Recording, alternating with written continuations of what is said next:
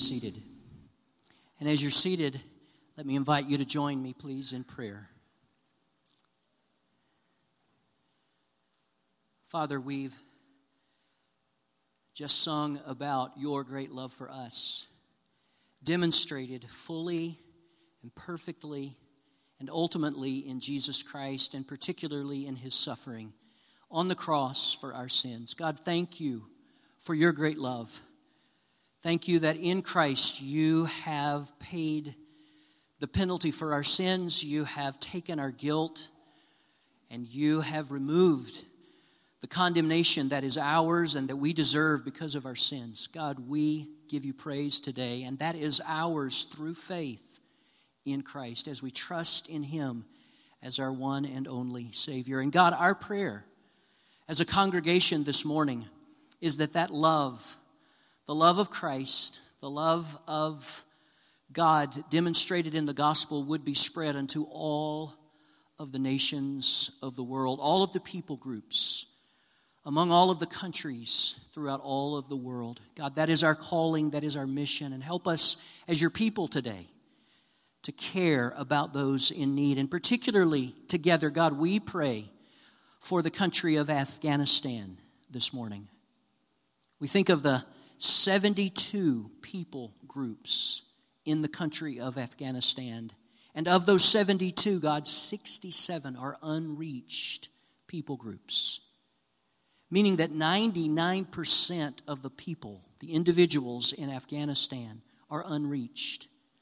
And so, Father, we pray for this country and for all of these people groups, and especially those unreached, that you would raise up laborers and thrust them out into this harvest field that is white unto harvest.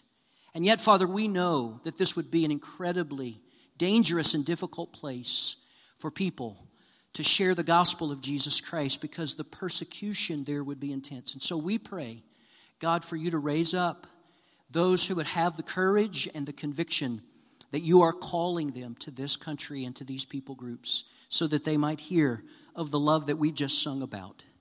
God, we lift Afghanistan together to you this morning. And we also, God, as we think about a little closer to home, we want to pray, God, for Redeeming Grace Church just across the city. We thank you for Pastor Josh Brown, who was here on staff at our church and who, with others from our church, went out to start this church across town. And God, we pray for them as they're worshiping even now as we are. We pray that you would bless their gathering, that you would continue to grow that congregation. Be with Josh as he preaches your word this morning. There, use his preaching and the truth of your word as it is explained and as it is applied, God, to bring people to Christ who may be there who do not yet know Christ, and to build up those in their faith who do know Jesus as their Lord and Savior. God, be with Pastor Josh, be with Bree, their family as they lead, and others who are involved in leadership there. God, grow that congregation, and I pray that soon that church would be ready to and desiring to start and plant another church, and that there would be a multiplication of churches throughout this region and throughout this nation and to the ends of the earth. And Father, we also think of a few other churches in our city this morning that are a part of an association of churches that we're a part of. We pray for them this morning. We pray for Calvary Baptist Church and for Pastor Josh Bonner. God, bless that church as they worship today, and build that church. Make it all that you intend for it to be, and may that church be effective in reaching people for Jesus Christ. We also lift up Mercy Gate Church and their pastor, Kenneth Brock, another church that was planted in the last couple of years in our vicinity. God, thank you for Kenneth. Thank you for his passion for evangelism. And I pray that you would cause many people through that church's witness to come to know Jesus as their Lord and as their Savior. And we also pray, finally, for Christ Church. We lift that church to you, one of our neighboring churches, and we pray you'd bless them and grow that church and help that church to be effective in reaching people for Jesus. Be with Garvin Golden, their pastor, God. Use him as he leads them, and use them together to make a kingdom difference. And Father, as we think about our church this morning, we lift up Pastor Joel, who's gone this morning, our worship and music pastor. who's vacationing with family and enjoying time in Portland, I pray that you would give them a great time out of the routine and the responsibilities that they have here, that they would enjoy one another, that they would have safe travels, and that you would bring them back safely. God, we thank you for Pastor Joel and his family, and pray that you would bless his ministry as he continues to serve us and to serve your people here. And Father, we pray also, as a congregation, that you would guide us as we in this year are focusing particularly on prayer and discipleship. We pray there'd be more prayer among the members of this congregation in terms of private prayer, and that we would come together as your people, particularly on the first and third Sunday nights normally, to gather together for corporate prayer. God, help us to see our utter dependence on you, and therefore to call out to you for power and for wisdom in prayer as a church. And God, help our triads as they have begun and others are beginning, where we can be involved in discipling one another as we read the Bible together. God, bless those gatherings and those groups as we build one another up in our most holy faith. And finally, I pray for Pastor Tanner, our pastor of students and family ministry, as he preaches your word this morning. Thank you for him. Use him, God, and use your word in Psalm 60 to speak to our hearts about Jesus and what he's done for us, as well as to teach us what it means to live in a way that is in alignment with that gospel that was foreshadowed in all of Scripture. And so we pray that you would bless Pastor Tanner. We give you thanks for him as he preaches now. In Jesus' name, amen.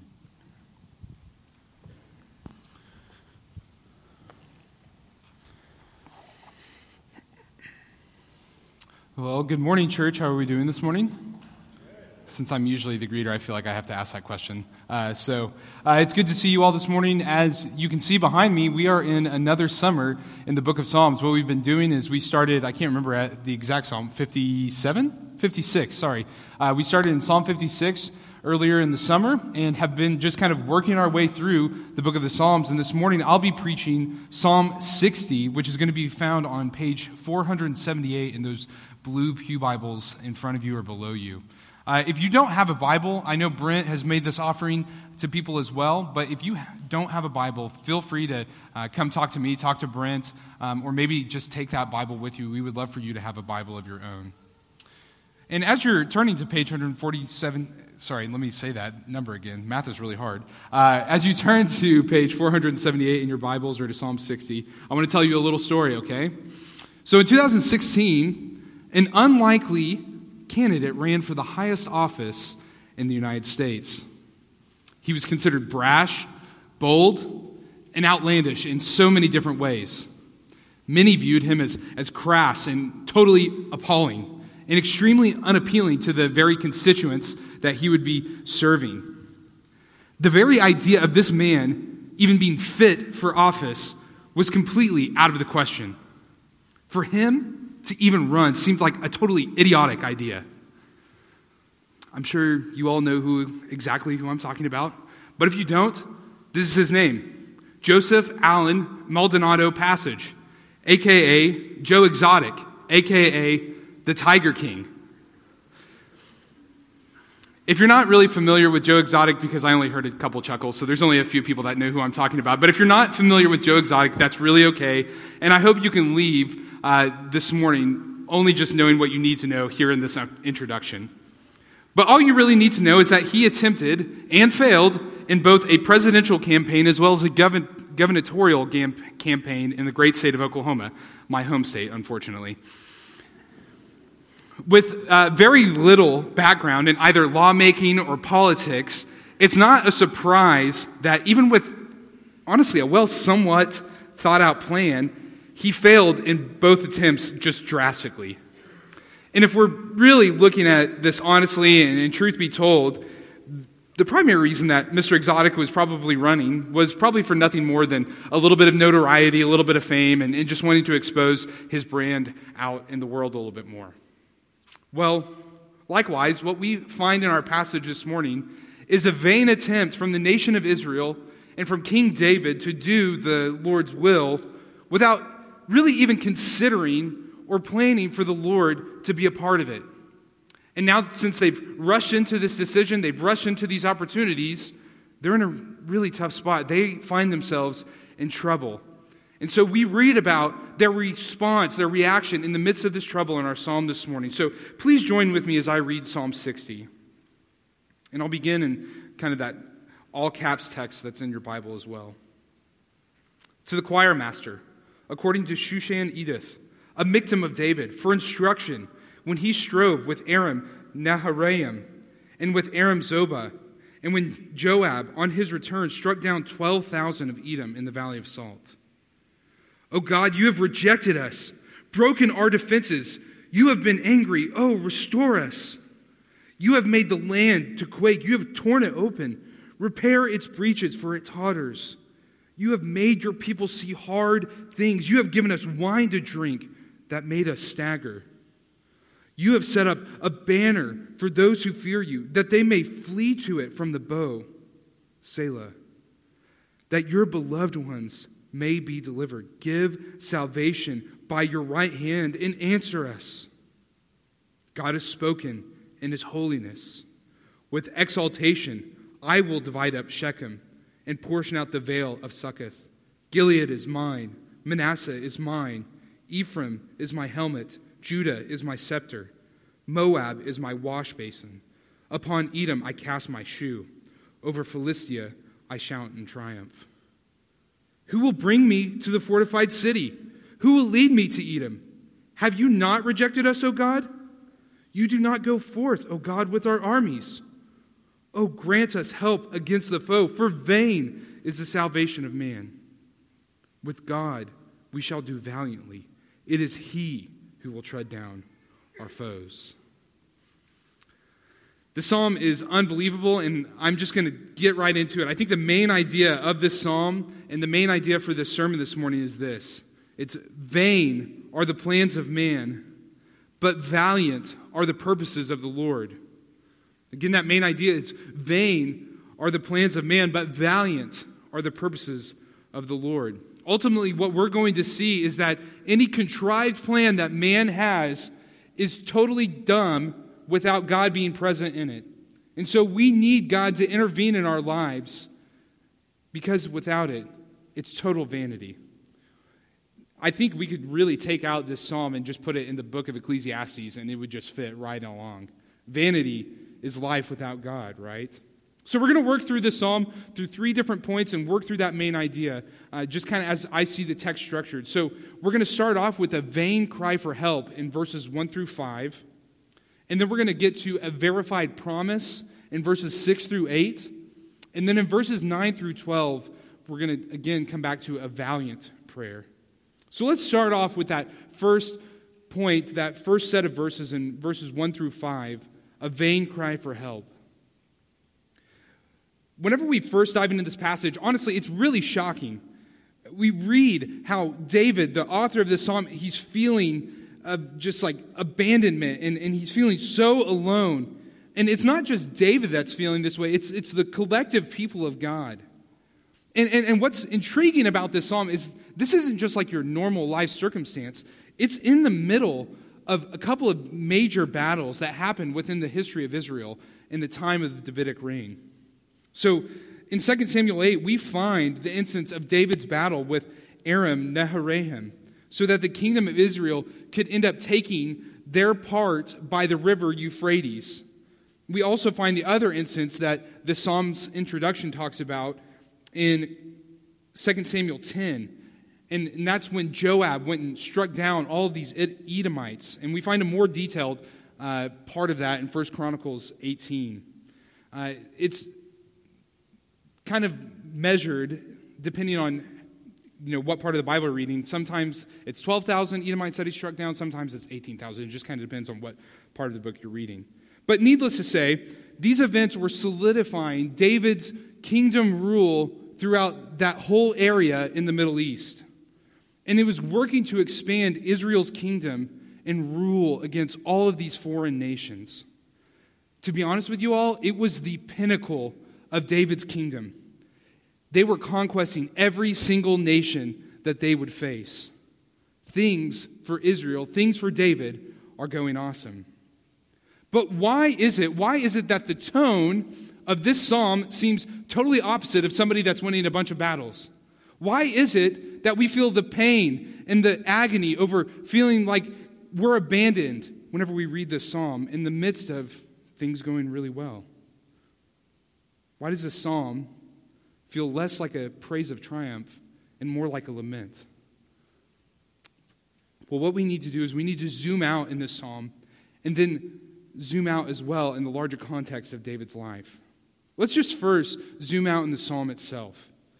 I think we can learn a bunch from the title of the psalm that we're reading this morning. Now, you might be wondering if you're like, what's the title have to do with anything in the psalm that we're reading this morning? And how am I supposed to get anything out of "He will tread down his foes"? That's not what the title of the psalm is. All that actually is just what the Bible publishers and editors call headings.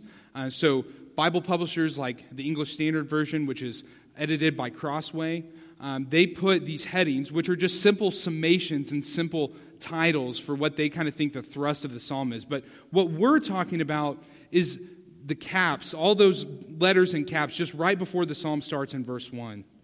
And many of the psalms have these titles, these headings, and some don't. But these titles are found in the original Hebrew scriptures. They're just as inspired as any of the psalms as well. So before you kind of just breeze through them in your Bible reading plan, I would encourage you to make sure that you read those because they provide helpful contextual information about the book of Psalms, the setting and the author and all sorts of different things.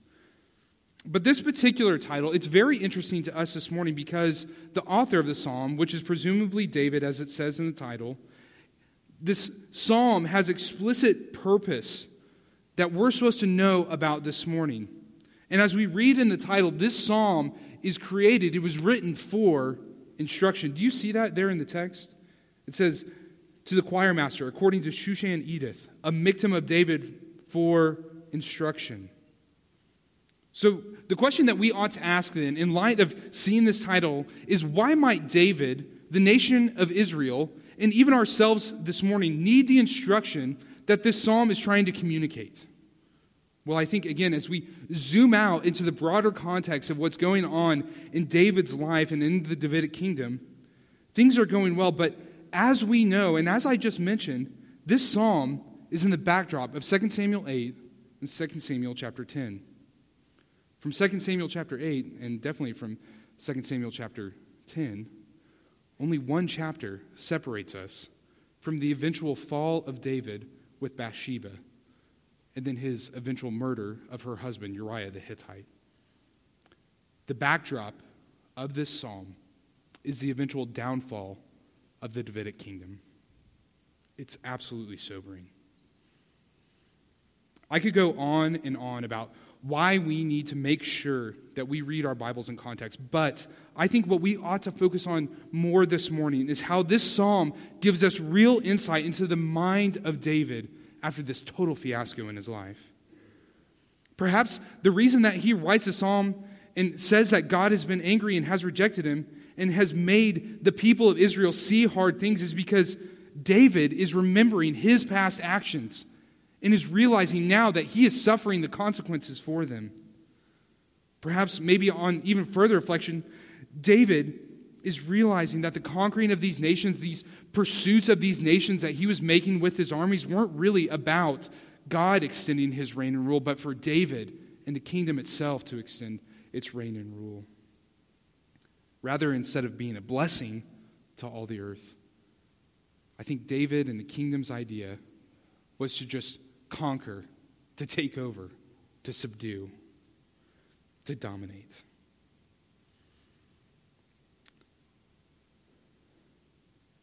What we find here in verse 5, in these first 5 verses, it's an utter vain cry for help.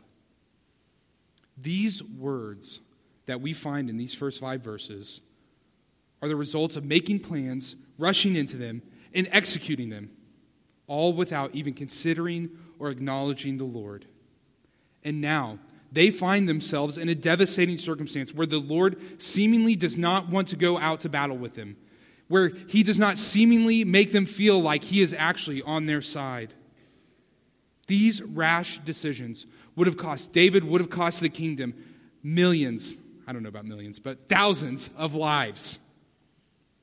It was so staggering for them, this resulted battle where God's not with them. It was so staggering for them that David compares it to having too much strong drink, and that they're staggering. They can't even barely stand up.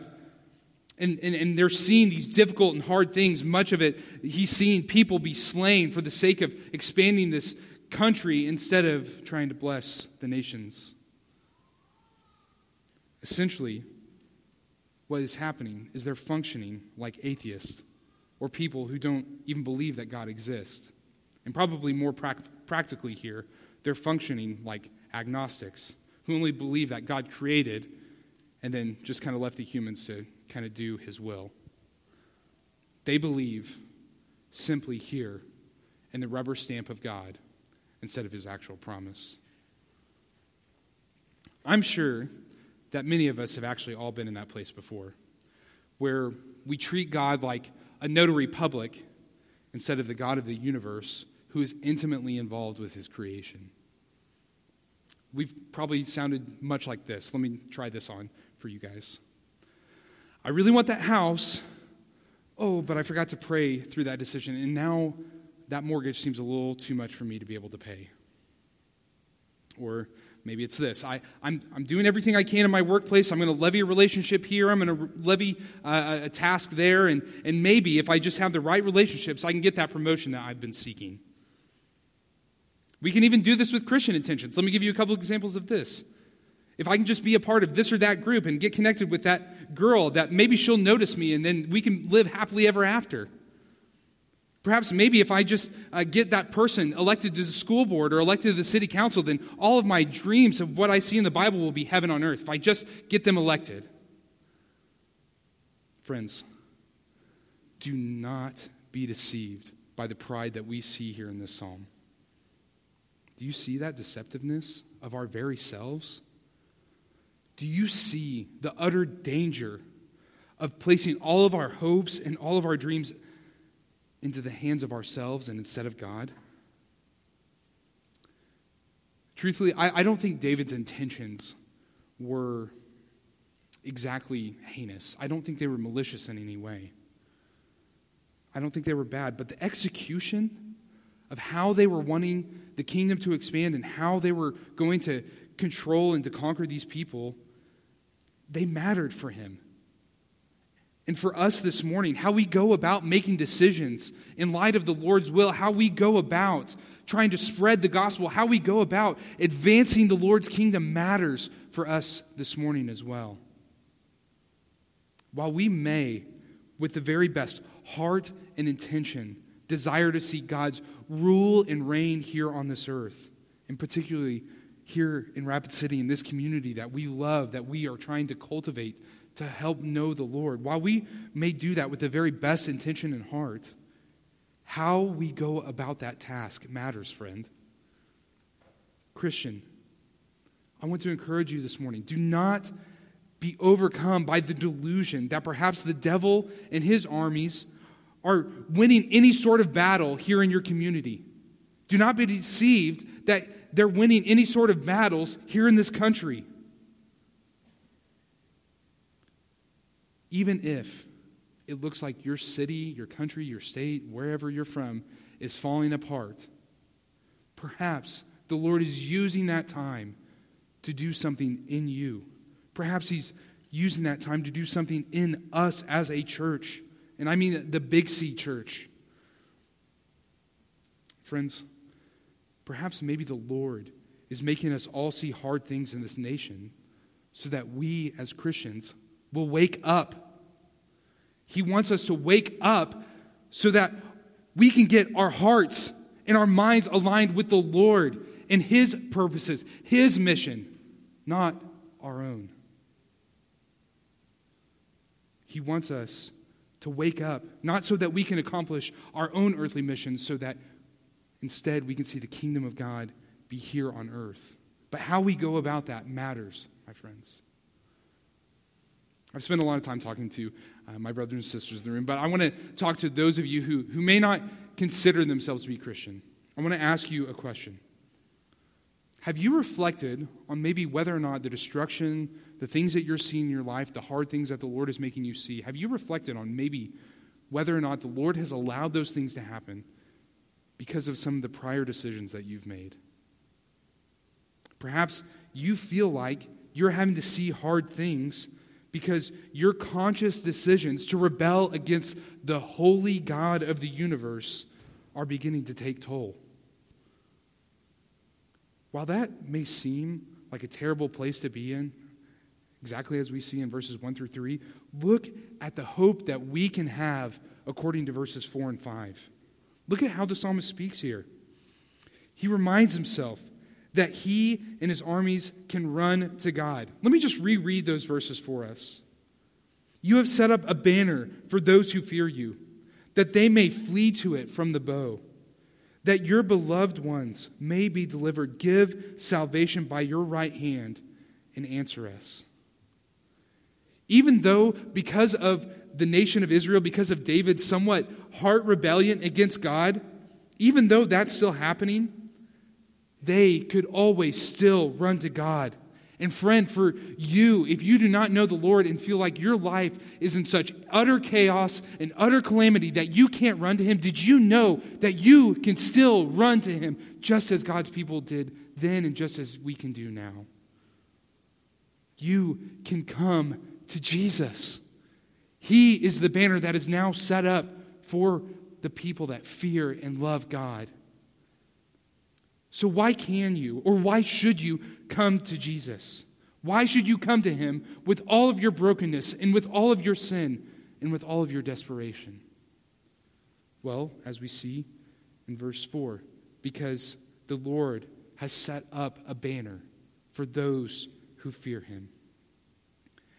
And as we see, for those who run to that banner, who run to Jesus, they may be delivered from their impending destruction. You can almost hear the psalmist's desperation in the last little bit of verse 5. You can just hear him as he says, "Give salvation by your right hand and answer us. Oh God, please help us." It's almost like whenever my daughter is in her crib and she's ready to wake up and she thinks we're ignoring her. I mean, the cries, they just go much louder and louder and louder. And that's what we see. We see the cry heightened here in verse 5. We need to be moving on, but where we run to, friends, in our times of calamity, in our times of abandonment and loneliness, where we run to, it matters. And I pray for those of us here this morning that our faith, that our hope, where we would run to would be placed squarely in the hands of the God, in the hands of the only one who can save you from that impending destruction. If you find yourself needing to talk more about what that might look like in your life, or what that might mean for you to flee, to run to the banner that can only save you, come and find me. Come and talk to Brent. We have pictures of the elders on the back of your bulletin. Find one of those familiar faces, and we would love to listen to and talk you through what that might look like for you. So, what we learn in these first chunk of verses is that we ought to run to God, even if our vain cries for help are seemingly a little too little and a little too late. But let's now discuss why we ought to run to God in verses 6 through 8, which will serve as our next point, a verified promise. A verified promise. If you look at verses 6 through 8, to be honest with you, there's not much to look at. There's nothing that kind of catches your eye and you're like, wow, I'm totally going to get that put on one of my coffee mugs. This gives me so much hope in the Lord. I'm just going to, sucketh is mine. I'm going to put that right on my coffee mug. But I think there's more to it than just finding some sort of inspirational verse or some quote that we can hide in our heart all the time. It's not just as simple as something that we can rest our laurels upon. And it's not as well as if the Lord is just a child saying, hey, this is mine, mine, mine. It's not that at all. No, I think what the Lord is doing here is reminding David who the truly sovereign one is. He was reminding him who is in charge. And how does he do this, friends? What does it say in the text? God has spoken. God speaks. The Lord, in all of his holiness, in all of his splendor, and in all of his majesty, speaks to David. He speaks to the kingdom of Israel. And he speaks to us this morning through his word. And he does this to remind them of who is really in charge, who is truly sovereign. With the sin of pride that had infiltrated Israel and that had infiltrated the heart of David and all of the havoc that it was wreaking, would you not agree with me that they did not deserve to have the Lord speak to them? With everything that they had done, there was nothing that they could merit that would allow for God to say, yes, I will speak into this situation. If anything, they didn't deserve even a grunt or a whisper from God. And yet, he still speaks to them. They did not deserve to have the Lord intervene, to speak into the situation, and yet he does. And he does it with a word. And friends, these are powerful words that we see here in this morning. Let me just reread that. With exaltation, I will divide up Shechem and portion out the vale of Succoth. Gilead is mine. Manasseh is mine. Ephraim is my helmet. Judah is my scepter. Moab is my wash basin. Upon Edom I cast my shoe. Over Philistia I shout in triumph. The Lord declares to the ones who run to him in their destruction and in their distress, and he tells them, all of these nations, all of these peoples, they are mine. He takes the psalmist on a little past journey. He says, hey, flash back with me. And he takes him on a little trip and shows him that Shechem and Gilead and Succoth and God's own tribes of Manasseh and Ephraim and Judah, they are all his. They have already become his. And then he speaks about the future reality of Moab and Edom and Philistia. They will also all be his. And what's particularly interesting in verse 8 here is that these last three nations would end up being ruled by Israel after chapter 8. So if the setting is for instruction in the middle of all this battle, David is penning these words under the inspiration of the Holy Spirit saying, Lord, you have promised that these things will come to pass. And he's saying the Lord is speaking this way. This will happen. These nations will be his. And I think what's really interesting is that he doesn't just speak of these nations as countries or places that just need to be conquered and destroyed and just totally devastated. No, he ends up talking about them as servants. Even if they're lowly servants, he's still talking about them as if they will serve the holy, holy, holy God. It's as if this psalmist is trying to reorient his mind and all of the people's minds to remember that, yes, while things look terrible, while it looks like that we are in the middle of a terrible situation and that the Lord has not gone out to battle with us, while it may look like that, these people are his. God will accomplish his purposes for us, for his people, and he will also accomplish his purposes for these nations. I really like how the English Standard Version Study Bible editor, and you might be able to see this if you have an ESV Study Bible with you this morning. I really like how he helps us think through this situation. And they write, in regard to verses 6 through 8, they say, Israel exists to bring blessing to the Gentiles. In the time of David, this normally happened as these nations came under Israelite sovereignty. Thus, the military campaign is put in the context of Israel's mission. And I love this part here. Mere territorial expansion, as such, was not part of Israel's calling. While David and his kingdom were expanding, they would need to remember the reason and the promise for why they were even doing the very things that they were doing. God had promised that through Abraham and his descendants, that they would be a blessing to all of the nations. God had promised that his set-apart people would be the people that would make his name known amongst all the world.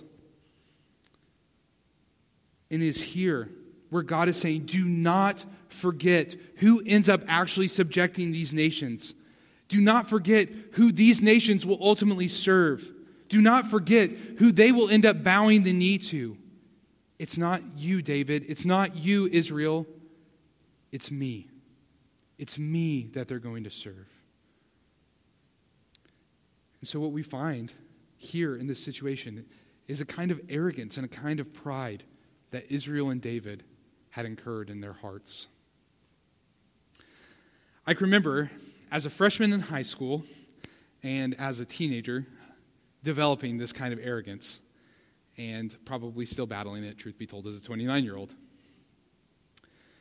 But in Southern terms, what was really happening whenever I got in high school, this kind of arrogance, what we call that is getting too big for your britches. Has anybody heard that term before? Okay, yeah. I can remember my dad specifically saying that a few times about me. Hey, you're getting a little too big for your britches here. But I can remember as a freshman talking back to my high school basketball coach a handful of times. And truth be told, he probably let me do that a little too much. He would make a decision or he would say something and I would talk back to him. It's totally disrespectful, and honestly, I feel really terrible about it now. But I can vividly remember him during a very tense point against Follett, Texas, a basketball team in the small part of the panhandle of Texas. I can remember playing a basketball game against them, and in my pride, talking back to him during a timeout. And I mean, the game is close, things are getting tense, the heat is turned up, and I think in all of my teenage wisdom, now's the time to give my input about how he's coaching. And I remember, I will never forget this, I remember him looking at me straight in the face and saying, "Tanner, shut up." And just right in my face. And I can tell you, I have never tried after that point, I mean this 100%, I never tried to give out any sort of coaching critique or any sort of advice after that for the rest of high school. It was totally game-changing for me as a basketball player. But ultimately, what had happened is I had forgotten my role. And I had forgotten who was truly in charge of the situation. And I needed to be reminded through tough, truthful words that I needed to shut up. But I needed to be reminded of who I was in relation to who he was. And I needed to be reminded that he had way more experience in winning and in coaching than I ever did. It's very audacious of me to even think that I could do that, especially considering that my 8th grade year, we literally didn't win a single basketball game. So I don't know where this arrogance came from. But I think likewise, this is exactly what we find here in this psalm.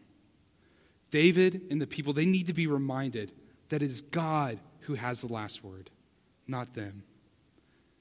And they should take confidence in that truth, because not once has the Lord's word failed them.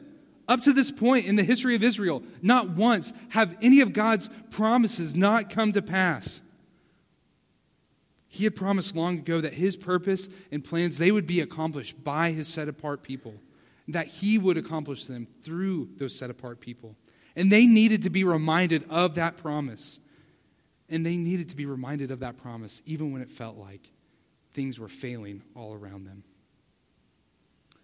Friends, especially my brothers and sisters here in the room, I think we need this reminder more than ever. I think we need to be told who's in charge.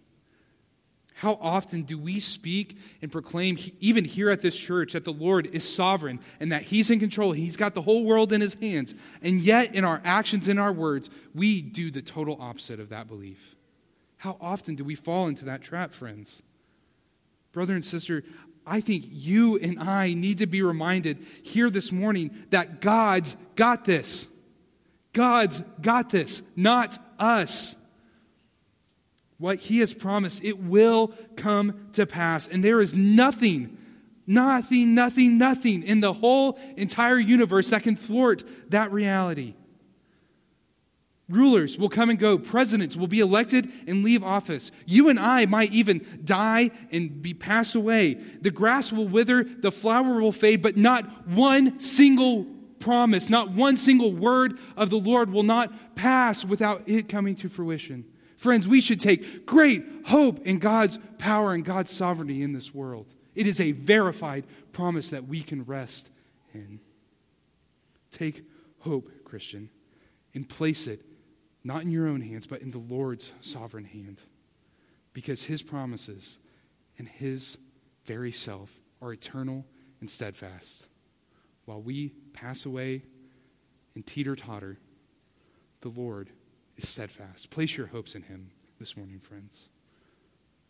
So it's in light of this reality that the psalmist responds to the Lord. It's in light of the reality that the Lord is sovereign that the psalmist responds to the Lord in our last three verses, which will serve as our last point, a valiant prayer. A valiant prayer. So God informs the psalmist of his promise and that he needs to not worry. And so we find one last prayer in light of this reality, in light of the word that the Lord has spoken to him. And he prays. Isn't that interesting?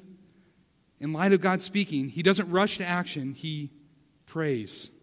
And he prays that that God would help.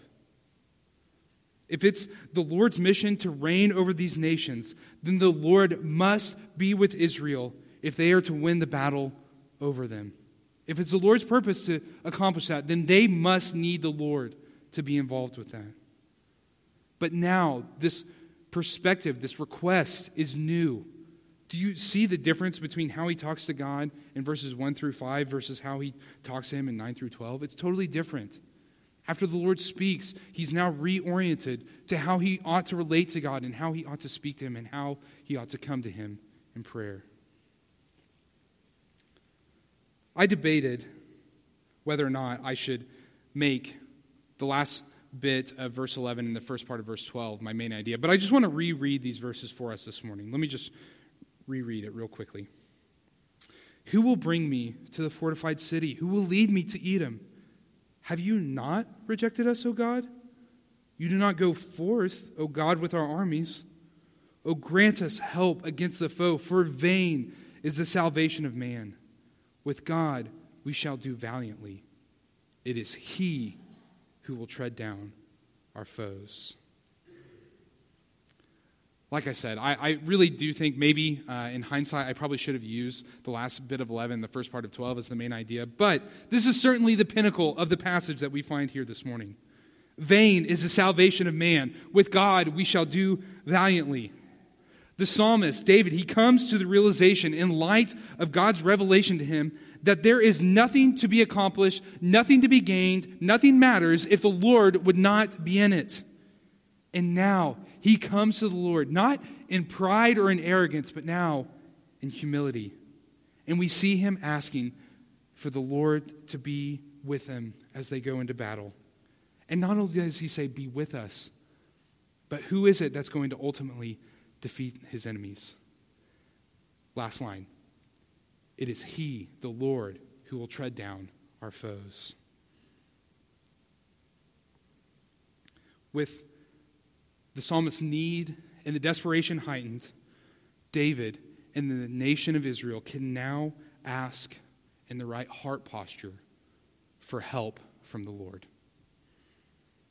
I think if we're being honest with ourselves, we're all guilty of praying more like verses 1 through 5, where we recite the truth, but nothing about our hearts are in it. But friends, what we see, especially here in this psalm, that oftentimes comes with us not humbling ourselves before the Lord. We often pray to get God's stamp of approval rather than petitioning from our hearts for him to intervene, because we know in our deepest recesses of our hearts and minds that if he does not intervene, we would be conducting in vanity. I know that for me, personally, this part of the psalm convicted me so much as a pastor.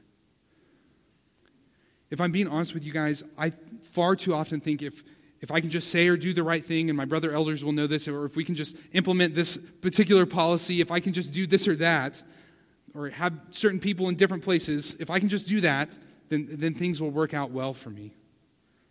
The Lord will give fruit to my ministry if I just do X, Y, and Z. That is such an awful posture for the work of ministry that God has called me, Brent, and the other elders to be into. It's such an awful heart posture. And I'm a fool, and we're fools, if we believe even for a single second that we only need to just simply acknowledge the Lord and say, hey, God, we're going to go do this, and then we go and try and do it, and that he will just immediately give fruit to it. We would be fools if we thought that way. And if we go down that kind of path, and Christian, if you go down that kind of path where you feel like you just need God's rubber stamp of approval, there's nothing that really separates you and separates me from the hellacious preaching and teaching of the prosperity gospel. We will function like prosperity gospel believers if all we think we need to do is just throw up a prayer to God and say, hey, I'm going to go do this. But to encourage you all, and especially the members here at South Kingdom Baptist Church, the leadership that's over you is totally the opposite of that. We aren't just looking for that rubber stamp. I've been so encouraged by the way they pray for me, by the way they pray for my family, and most importantly, how they pray for all of you. I have been so encouraged how every month we spend an hour on our knees begging that the Lord would intervene in different matters in your lives. I take great joy in getting to pray with these brothers every single Sunday that the Lord would work in these services right here. Did you know that you have been prayed for even before you came into this room? Friends, every single Sunday, every month they do this. And they pray that people would be saved, and they pray that you all, as members of this church, would be strengthened to do the Lord's will. I'm going to take a brief aside and talk to my fellow elders and to my fellow pastors here, but I pray that this kind of posture would not be something that we just do every Sunday and once a month on Monday. Brothers, I would encourage us that we should make it a daily habit to pray to God on behalf of our people. We should every single day be lifting up this congregation that the Lord has graciously given us and ask him to intervene in their lives.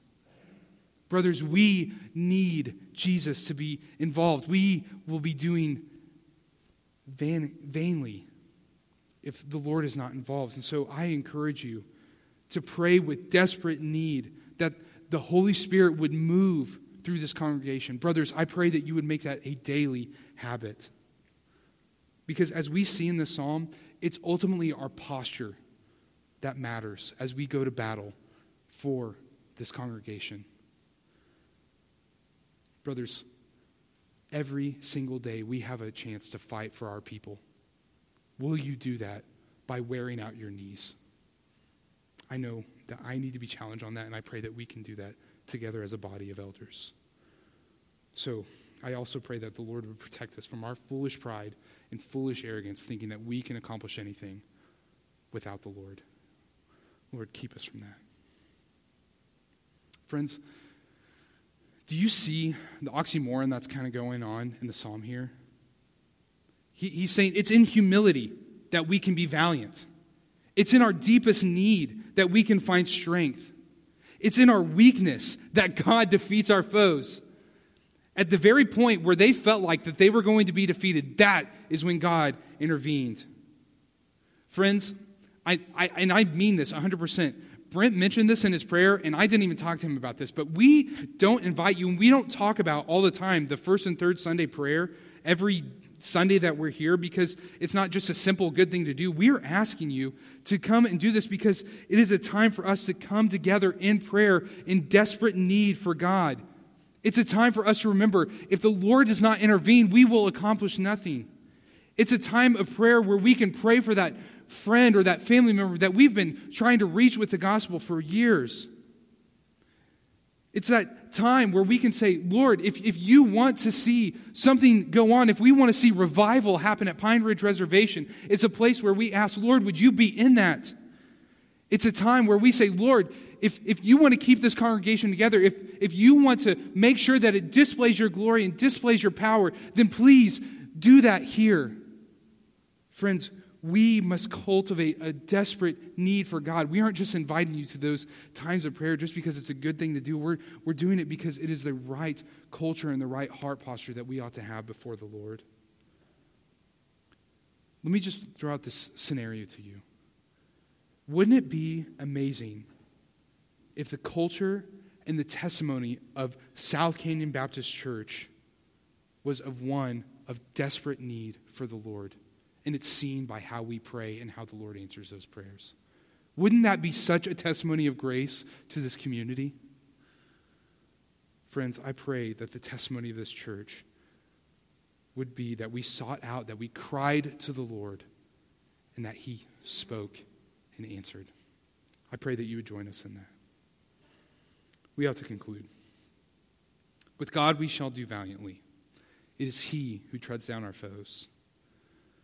As we take stock and examine ourselves and our lives, which category do you land in?